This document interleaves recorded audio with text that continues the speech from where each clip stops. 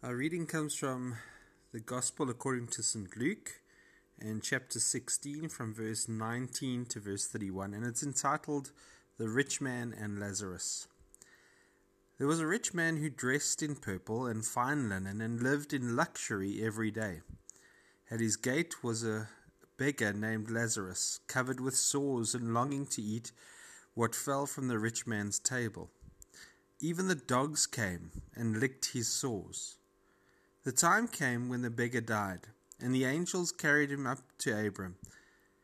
The rich man also died and was buried. In hell, where he was in torment, he looked up and saw Abram far away with Lazarus by his side. So he called to him, "Father Abraham, have pity on me, and send Lazarus to dip the tip of his finger in water and cool my tongue, because I am in agony in this fire." But Abraham replied, "Son, remember that in your lifetime you received your good things, while Lazarus received bad things. But now he is comforted here, and you are in agony.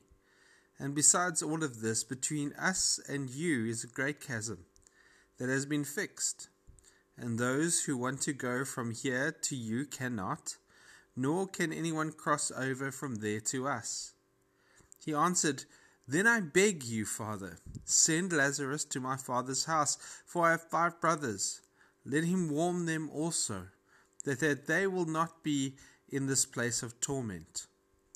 Abraham replied, "They have Moses and the prophets. Let them listen to them." "No, Father Abraham," he said, "but if someone from the dead goes to them, they will repent."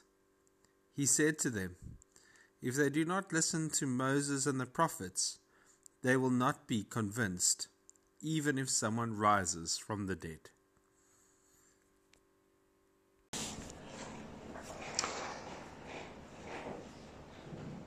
Parables are often used by Jesus to illuminate the truth of the kingdom of God. Today they are no different. When we go to the parables, we are able to see the definition of what the kingdom of God is and how it works. And every time we are transported back into looking at the parables, there is something that becomes clearer. The wonderful thing about Luke is that he is able to use these parables very much in the way that he writes. There's always a stark difference between light and dark, between rich and poor, between small and big, and between the kingdom of heaven and the kingdom of earth. And he likes to put them side by side so that we can see very clearly which one is God's way and which way is the way of the world. And this parable really brings it into focus when you see the stark differences between Lazarus and the rich man. Now, there are a lot of parables that I love to read because they don't offend me. Because I like to put myself in the good guy's shoes. So when I read the prodigal son, I know that at a certain stage in my life, I was the younger son. But that I could come back to God and receive grace and receive forgiveness and be made whole and become part of the family. There's a wonderful comeback and a wonderful reunion that I have experienced before, and I put myself in the feet of the younger son many times. I also try and put myself in the shoes of the father, the one who, with incredible grace, with absolute compassion and just unlimited love, brings this child back into his home. And so I try to believe that I too have that kind of grace and compassion. There's also beautiful ones like the Good Samaritan. And I truly believe that I am not like the Levites. I'm not like the priest that just walks past the wounded man. I truly believe that I am a compassionate person, that I would stop for this wounded man and that I would then help him to heal. And so I like to put myself into the good person's shoes.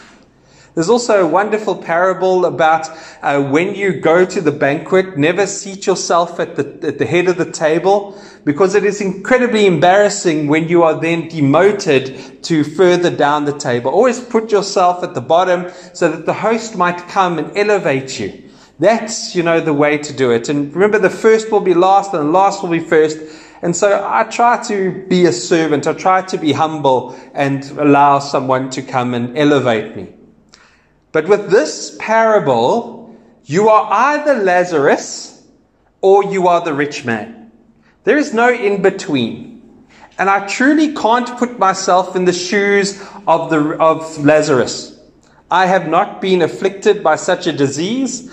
I have never only felt relief and compassion through the kindness of dogs. I have to be the rich man. And that makes me sit in a very uncomfortable position, because then I have to look inside and going, what part of the rich man am I? And do I do things that the rich man has done? So what are the consequences for me? So let's start with the context. Now, whenever Luke repeats himself, you take note. The previous parable, Luke starts, once there was a rich man. And that was a parable about a dishonest manager. And it ends with the line, you cannot serve two masters, both mammon or wealth and God. And then he moves from there into this parable. And so he also starts, once there was a rich man. And so he's talking to the Pharisees. He's talking to the religious leaders while he is telling you these parables. Because they really had an issue with dealing with wealth and neglecting the poor and allowing poverty to flourish, while some people had many resources and great amounts of wealth. The Pharisees were not trying to speak to the rich people or to the tax collectors or to the Romans and try and challenge them to give over their resources. But instead they were using their power and their wealth to put the poor under their feet. And that was exactly against the teaching of Jesus. So he starts by saying, once there was a rich man. And then he said, this man used to wear purple and he had fine garments of linen. And that really just meant that this man was the top of the top. He had extreme amount of wealth and he had amazing amount of status. And so you can see the rich man and you know where he comes from. He says there was also a beggar and his name was Lazarus. And he sat at the gate of the rich man. And he wanted just the crumbs that fell off the table of the rich man. Now that is desperation. That is worrisome that a rich man would allow someone to suffer in that way. It also says that he was covered in sores and that dogs came to lick him. Dogs showed him compassion. Animals showed him relief, but the rich man never even engaged with him. Now that just tells you a lot about this rich man. And the sad thing is that so many times we find that animals are more compassionate and more human than humans can sometimes be. So that's where the story starts. But it flips very quickly. It says one day Lazarus dies. And Abraham takes him from this world and places him at the right hand in the kingdom. Okay, so we see that the poor, the Lazarus, the beggar, the one who is afflicted, the one who is unclean because of his sores and unclean because he is licked by an animal, is lifted up to sit next to Abraham, who was the absolute symbol of being with God. And this must have offended the Pharisees and the religious leaders beyond all means. How could they say that this man would be elevated to Abraham's side? And then he goes on and he says, and then the rich man, he was brought into a place of torment. Now in those days, so many of the Pharisees and the religious leaders used to teach the reason that people were rich is because they were righteous. The reason that people were rich is because their parents or their family had done something right in God's eyes, that they were favored and therefore became rich, and the wealth was justified. And so that was a symbol that God favored you. But what Jesus is saying is that if you are rich and you do not show compassion, if you do not show grace, if you do not show humanity or dignity to those who are poor and suffering, you will land up in a place of torment. And so this was very, very difficult for the Pharisees and the religious leaders to accept. And then he keeps on going. So he says that the rich man then turns and he doesn't even talk to Lazarus. He sees that this man who was outside of his gate, who he never even probably looked at, he didn't know his name, he now doesn't even speak to him directly. He speaks to Abraham. And he says, Abraham, won't you send Lazarus to just go and dip his finger in water and to come down and to put his finger on my tongue so that it might feel a little bit of sort of relief. And even in death, when he sees that the poor has been raised up, he still treats him as a servant. Come, send Lazarus down to me. He still doesn't get the understanding. He still doesn't get the picture. Now, I also find it very interesting that when Jesus tells this parable, we know the name of Lazarus, but we don't know the name of the rich man. And I think that's God saying, those who are suffering, those who are living in poverty, those who are totally outside of any kind of comfort, I know their name. I love them. They are my children, and I know them, and I'm with them during their times of pain and suffering and indignity. And the rich man, who just couldn't care less about his brother who was outside of the gate, I don't care about his name, for he has not acted in the way that brings glory to my name. And so Lazarus has a name in this parable, but the rich man doesn't. Very interesting the way that Jesus uses it. The thing about wealth is that it can often create blindness. When we are in a place of comfort, often we are aware of our issues, of our problems, of the things that we need, and we close ourselves off from the pain and the suffering of others around us. And again, I'm not saying that if you are comfortable that God will send us into a place of torment, but what God is saying is that I have blessed you in order to be a blessing to those who are going through pain and suffering and hardship. And so what has God given you that you are then able to bless others with? There is a website that is available at the moment that allows you to put in your salary so that you can see how wealthy you are in comparison to the rest of the world. And so I plugged in what I earn and what my wife earns on a monthly basis, and it spits out a figure and it tells me that I am in the top 4% of earners in the world. Now, I don't earn that much, but yet I am in the top 4% in terms of earning. I am in the top 8% in the world in terms of wealth. And so if I am not Lazarus right at the bottom, then I'm probably closer to the rich man. And so this parable is for me. And so I need to constantly be aware of those who are suffering. And often the only way that I can be aware of their suffering is to actually go to where they are. When the rich man is living inside of his luxury, inside of his mansion, and enjoying the goodness of his life, well, he doesn't get exposed to the pain and suffering of Lazarus or anyone else outside of his home. I remember the first time I was able to walk into a township. Now, I've been involved in mission work most of my Christian life. So I became a Christian when I was about 21. And from about the age of 23, I used to try and do as much community work in the townships as I could. And so a 23-year-old young man walked into a township called Nzama Yetu. Nzama Yetu is on the opposite side of Hout Bay. So if you ever have seen the nice part of Hout Bay, I got married in Hout Bay. And so it's up on a hill and there's a majestic views of Hout Bay. And then on your left-hand side, outside of the view of the photos, there is a township.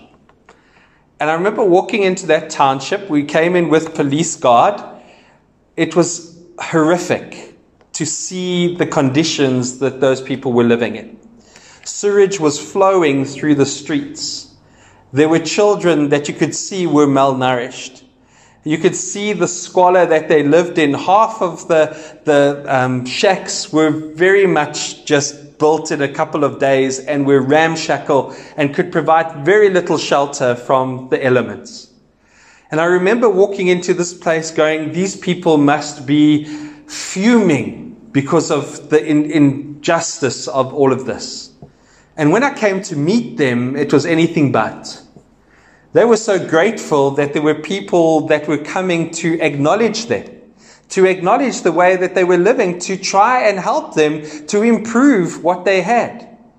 I always try and make sure that we work with the young people, with the children in those areas, because I believe that if you can give them a good education, if you can empower them from the grassroots, you have got an opportunity to change their lives. And so we went in there and we helped with an educare center. And I have never in my life experienced the kind of support that that community gave us when we came in and showed that we loved them. The wonderful thing is, if you want them to be on your side, there is only one thing that you have to do, and that's to learn their name. When you learn someone's name, it gives them dignity. When you learn someone's name, it gives them value and worth. When you hear the story of why they are in this township, or where they came from, or where they were born, or where they became refugees into this country, you are blown away by their stories. But they don't want you to haul them out of poverty because they know that you don't have the resources. But when you hear their story, you can see that you can acknowledge them, and they feel that they are wanted, and they can feel that they are loved, and that they can feel that they are human. It's when we pretend that they don't exist, that is when we start to create the animosity. That is when we start to create the anger. If we can go in and acknowledge where people are and just engage where they are, it's amazing how you can bring God into that situation. So that's the one thing that the rich man has to start to learn, is that Lazarus had a name. He had a story. He had a pain and suffering. And can you imagine how Lazarus must have lived his life? He was probably excommunicated from his family, because if you had a disease, your family could not keep you in their home, because not only would they get sick, but it also drained their resources if they were a poor family. And so often these people would be rejected and they would have to go and beg. If only he had knew the name. If only he had showed compassion. If only he had showed dignity in the world of the living, he wouldn't have to experience the pain of the next world that was to come. The next thing that I found also very interesting is that the rich man says to Lazarus, I want you now. So he tells Abraham, send Lazarus to go and speak to my brothers, to go and speak to my family, so that they don't land up where I am. I don't want them to go through this pain. And so please, Lazarus, go and speak to my brothers. And so Abraham says, but they have Moses and the prophets. If they don't listen to them, then they won't listen to someone who is risen from the dead. And also that is very, very interesting, because who is that person that we listen to that was raised from the dead? Anyone know in Christianity who that would be? Jesus. And so the funny thing is, we can see the message of Jesus in the Old Testament as well. Through Moses and the prophets, they speak about community. They speak about including those who are vulnerable. They speak about loving the widows and the orphans. They speak about reaching out to the sick. They speak about creating community. And when Jesus comes, he does the exact same thing. He speaks about radical love and inclusion. He speaks about compassion. He speaks about creating community that includes all people. Moses and the prophets speak the exact same language as Jesus does. And so when Jesus says the parables, he just points them back to Moses and the prophets. The wonderful thing about Scripture is it all tells the story of God's love for his people, and especially the people that are hurting. And so we need to be aware, we need to be open, we need to be listening, we need to be seeing where are the people that feel invisible. Where are those people who are hurting and suffering and who the community that we live in has excluded? Now, my father-in-law is in a home for people with dementia. About 3 years back, he had a stroke, and quite suddenly he went through an incredible transformation where he has struggled so much to try and understand. And we have slowly seen the degeneration from that point where he doesn't recognize us, he doesn't recognize his family, he doesn't recognize his wife or his children. And you know what? We recognize him. He's not invisible. He is still the father to my wife. He is still the grandfather to my children. He is still the husband to my mother-in-law. And so we need to go and spend time with him and love him even if he can't see us. He can't be invisible to us. There was one man who was about 35 years old now, so he's just a little bit younger than me. When he was 10 years old, he fell out of a car and he had incredible brain damage. And they put him into this home when he was 10 years old. He is 35 now. His family has not seen him in 14 years. He is written off. He is invisible. That is not the God that I serve does not allow that to happen. Everything that Jesus teaches, everything that Moses and the prophets teach, is that we then can see those people who are invisible to the rest of the world. And that we come closer and we show love, even if they can't understand the love that we have. We need to be looking out for those who are invisible. In this home, how many people are looked after by their family? How many people have visitors constantly? How many people, though, are forgotten and become invisible? And it's part of our mission as Christ followers to go and to look for those who are invisible, and to go and spend time with them and to show God's compassion and God's love and God's inclusion, to sit with them, to read to them, to just be in their presence.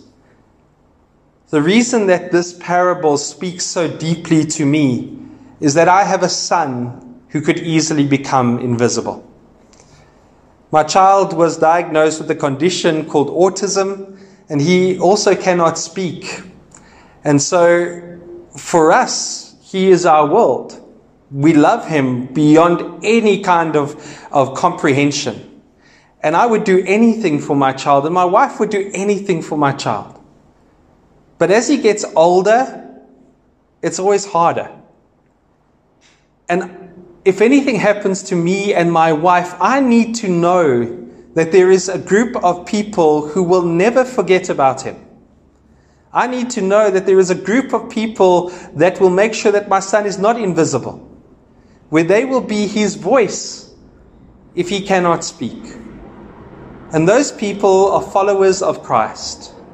Those are the people who just live and breathe the love of God, who have compassion that it bursts out of their heart, and that they could allow no one to live this world without knowing the love of God and will embrace him. And so part of my mission is to evangelize and to help other people to discover the love that God has for them, so that they will show the love that God has for them to people like my child. And so there are invisible people all over. And now it's time that we ask the Holy Spirit to open up our hearts, our minds, and our eyes, so that we can see the invisible people that live amongst us. We are not the rich man. We are people who have compassion and deep love, who will show grace, and who will go to those who feel that there is no dignity, and to those who are starving, and to those who are hungry for love. And we are the ones who will sit next to them and share what we have.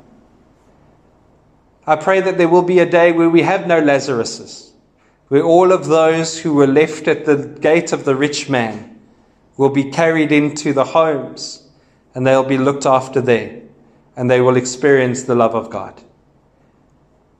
That day can be, but it's up to us. It's up to each and every one of us who call Jesus Christ our Lord and Savior to take up that mission. And so may the challenge be with me, and may the challenge be with you as we journey from here on onwards. May God be with us. Amen. Dear Lord, we come before you now, and we are so aware that there are times where we are so busy, where we have so many other plans, where we have to get things done, that we have a very narrow vision of making sure that the tasks are completed. We have our own loved ones. We have the loved ones in our families. We have the loved ones that we fellowship with, and they are very special to us. But Lord, I pray that we are never so busy and so focused that we forget that there are those who live on the outskirts, who need love, who need support, who need to be brought in, who need a conversation, or a cup of coffee, or a cup of tea, or need a food parcel. Lord, I pray that we will all be aware of those, and that it would make it very hard for us to be comfortable until all people are looked after. And so, Lord, I pray that you will challenge us to step out of our comfort zones, so that we might be able to bring your love, your compassion, and your grace into every person's heart. Lord, I pray for those who feel invisible. May you make them move into the circle, and may God's people take notice. May our churches become places of shelter, so that those who are invisible will find a home. So, Lord, be with us all. May we all learn from this parable, and may we all see the light in the midst of the darkness, whose name is Jesus Christ our Lord. Amen.